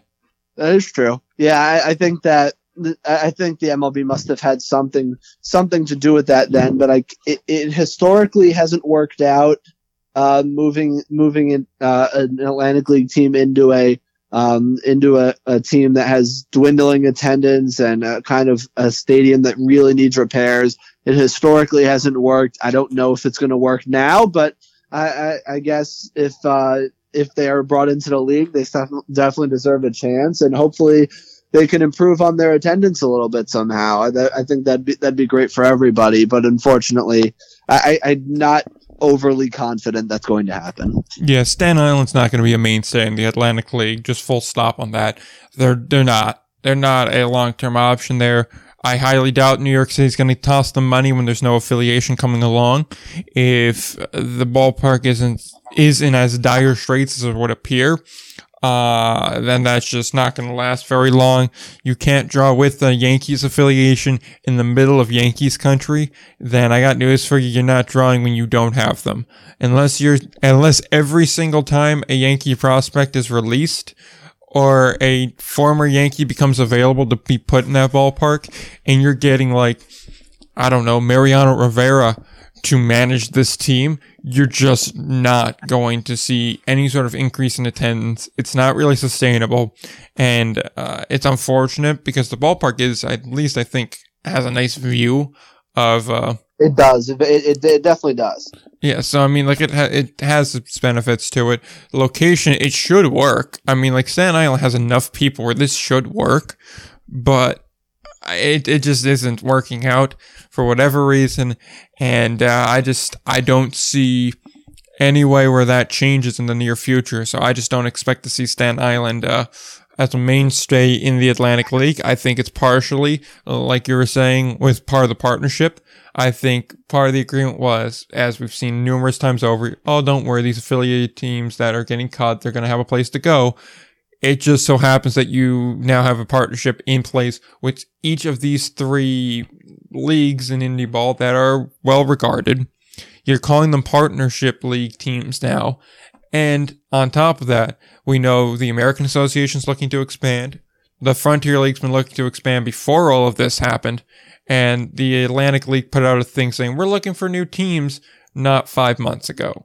So it definitely makes sense that you go, oh, well, what do they all have in common? Partnership League. They're all looking to expand. And we know there's going to be a bunch of teams getting cut in territory that would be considered Frontier League and certainly Atlantic League. And then ones that are west of the Mississippi, you toss those to the American Association. Of course, you're going to have some teams like Lancaster and Fresno, or Fresno's just going to get bumped down a lot. Lancaster, California, they're going to get cut probably. So teams like that, and maybe a Rocky Mountain, they're going to get cut, and they're probably going to wind up in the Pecos League. But even still, though, it makes a lot of sense that that's part of this deal. And I got to imagine that's part of the reason why the Atlantic League is going to say, okay, we'll take Staten Island. And also because I think at this point, they just need to get to a certain number of teams and they need to get a schedule out because it's getting really dire for them. Like I mentioned a little bit ago, you're missing out on Thanksgiving and Black Friday sales right now. You're going to start missing out on your Christmas sales. And those are large chunks in an already revenue depleted year that you need. And I have to imagine for at least some of these teams, they're going to be in regions where they're not going to be able to go to full capacity on day one. I'm sure they're going to get there at some point in the year. But if, let's just even be optimistic and say everything's back to normal on June 15th, being optimistic, that means you still have all of May and half of June, 6 weeks worth of games where you're going to be playing in front of a partial capacity crowd, which is going to hurt your revenue. And then you're still going to have some people that are not going to be comfortable going back out and getting to that full crowd level again. Or people that were saying, okay, I'm comfortable in limited capacity, but not full capacity. So you're probably not going to be getting back to your averages until 22. You'll have more revenue in 21 than you had in 20, but that's not saying much. So when you factor in all of these things, I just can't imagine Staten Island's going to be able to exist. And there's so much of this that when you add it up, I don't see Staten Island being around. And I'm just seeing that the Atlantic League needs to get this schedule out. They need to get the ball rolling because teams, they have a limited income future as far as the near term is concerned. They had no income from the past year, really. And you have really your golden cow opportunity here over the next 6 weeks to make a lot of money, or at least as much as you can really hope to in the off season. And if they're not given that opportunity via having a schedule, it's going to be kind of hard to sell, a partial game plan, a full season plan, things like that. It's a lot more difficult when there's no schedule in place and you don't know when there's going to be certain events. You don't know when you're going to be able to go to games and everything like that. Life becomes easier and more doable with a schedule, and you can move around that. You can have certain promotions and whatnot that people will want to go to, and when you have everything scheduled out and you're able to actually form your plan. And also, if you're running these ballparks like in Gastonia, it makes you like you want to start booking things for dates where you're not hosting a ball club, and that's a lot harder when you don't have a schedule. Now, at this point, I think they're just saying, screw it, book whatever you can. We need dates filled, and we'll just work around it. But even still, it is another element to all of this. Yeah, I 100% agree. I think the Atlantic League is probably just going to take Staten Island just so they can fill a league this year and get schedules out. Because you're right, these teams need a schedule. They need to sell tickets desperately, and that this needs to come soon. And the longer that the MLB continues to drag their feet and it like trickles out a little bit, like you're killing everybody. And so these decisions have to happen soon, and I hope they happen maybe this weekend. I don't know, but these decisions need to happen soon. And I think as far as Staten Island, I think you're right. I think it's just they know it's going to be bad, but they just gotta do it for a couple years or however long it takes Staten Island to go away, and they really just need to get a schedule out. So I agree. I think that's the motivation there. Absolutely. And so let's talk about this from the Somerset angle real quick, which I think we've kind of covered. Being affiliated is going to help them out a lot. It's a good ballpark. It's a great community around that ballpark. Their expenses just went down tremendously in a year. Like I was just saying, there really wasn't much revenue for them. I can't imagine their NJ Blasters series there really brought in the big bucks.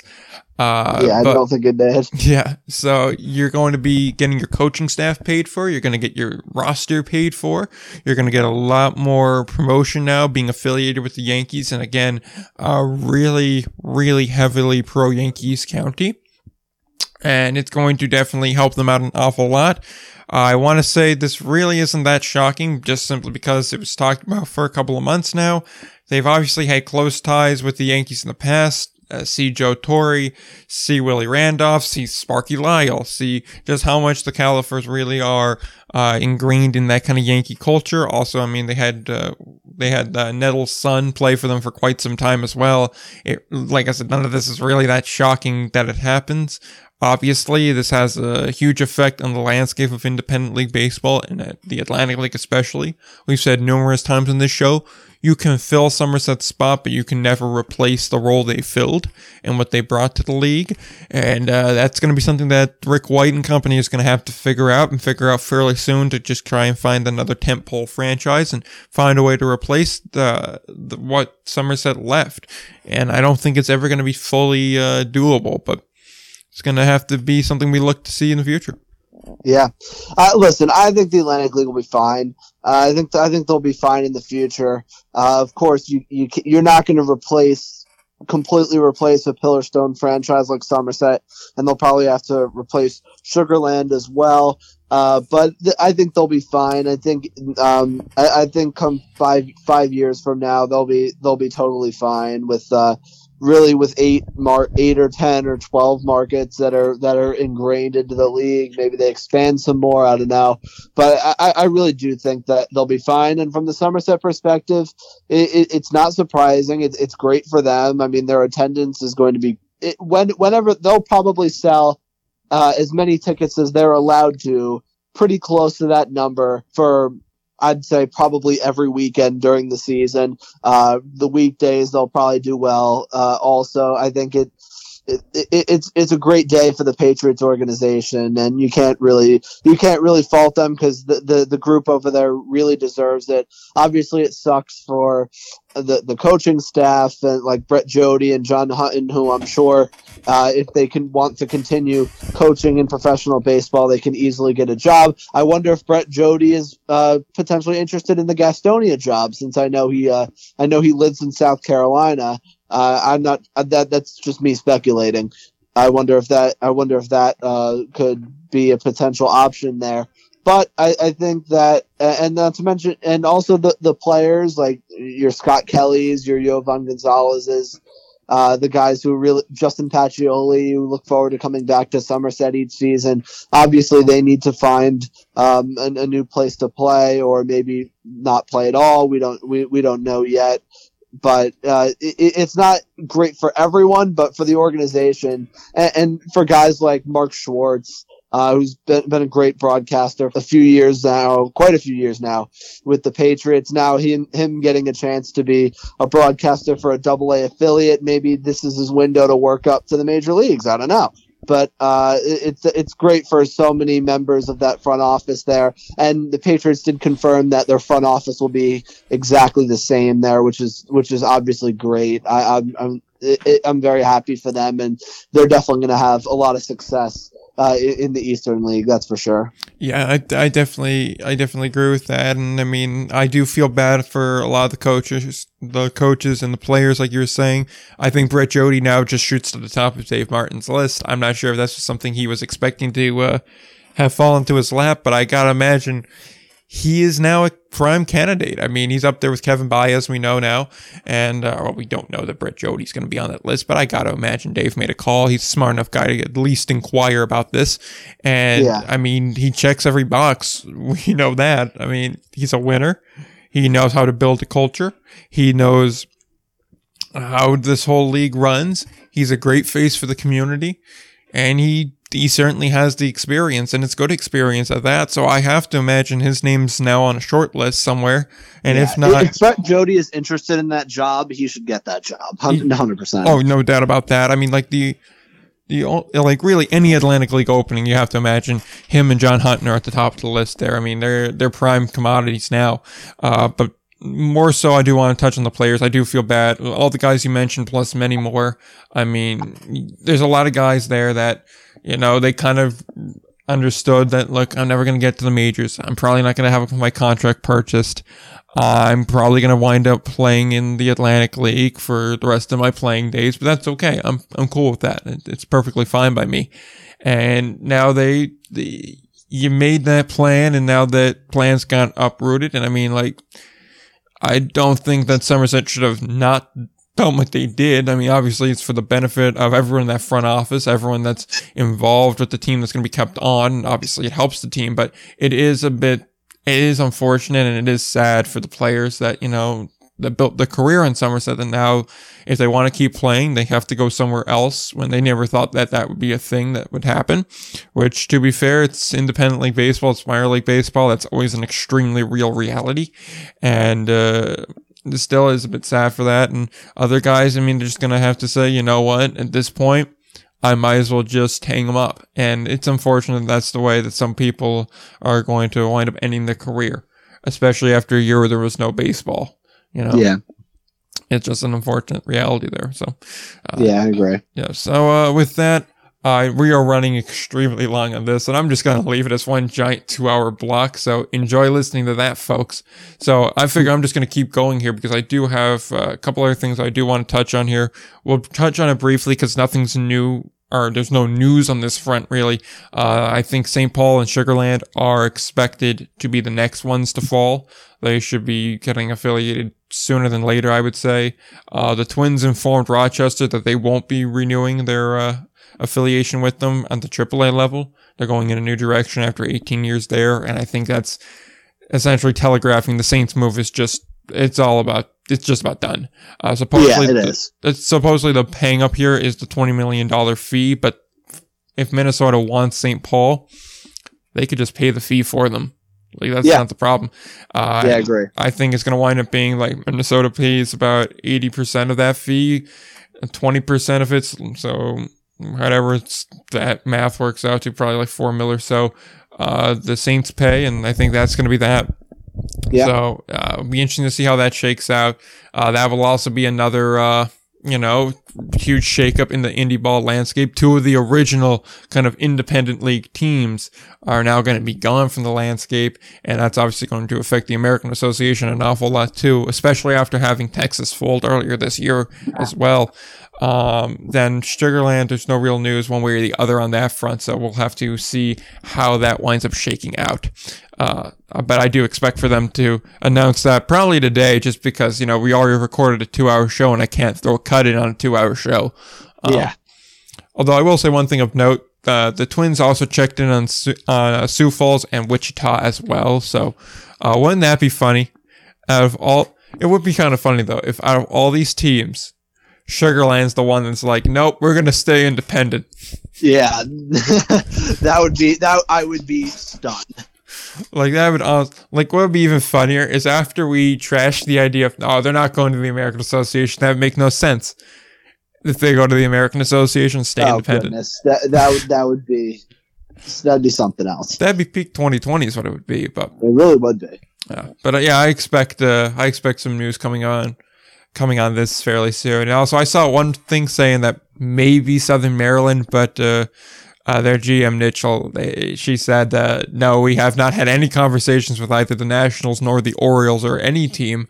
We're open to phone calls though, but we have not talked to them. We're happy with what we're doing. So I just want to toss that in there too. Yeah, I think for Southern Maryland, it's definitely a nice facility. I think it's a minor league caliber facility. However, I don't think they have the attendance, and the location isn't really great either. So I think those two things are kind of working against them. So I would 100% expect them to be in the Atlantic League next season. Absolutely. I don't think at this point that they're at that level.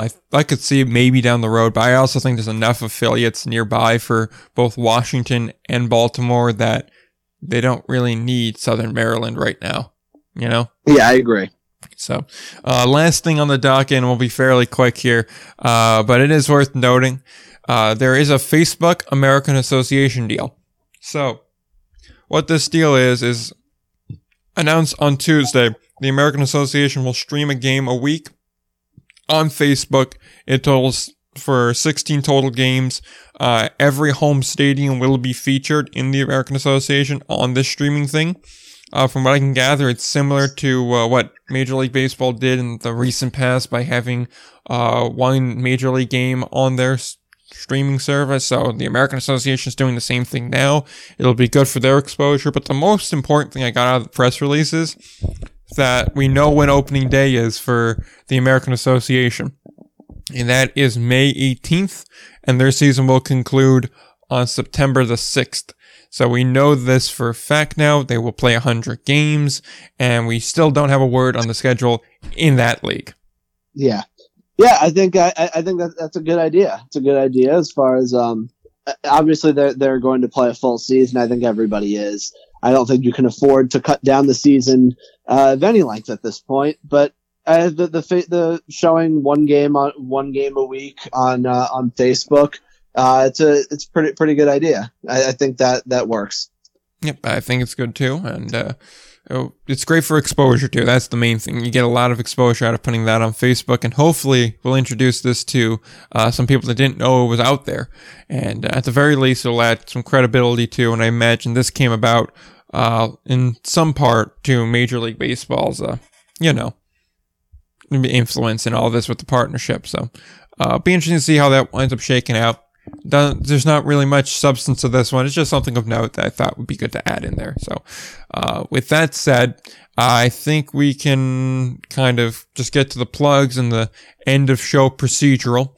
I do want to remind everybody that the Q&A episode is coming up. It is now about a month and 10 days away. We're recording that on December 23rd, so be sure to continue to bring your questions in. We already got 2 questions. In fact, one of the questions we got, I think we touched on a lot of it today, but we are going to go into more detail on that Q&A episode should those questions still be relevant as well. And I just want to let both of the people that emailed me their questions know I did get them. I didn't respond to your email, but I did see them, appreciate them, keep them coming in. With that, I don't think there's anything else really left to plug. That said, you can find the show on Instagram at ALPB_news or at IndieBall Report. You can find us on Twitter at IndieBallPod. You can find the show's show notes, episodes, really everything about the show on our website, the IndieBallReport.com.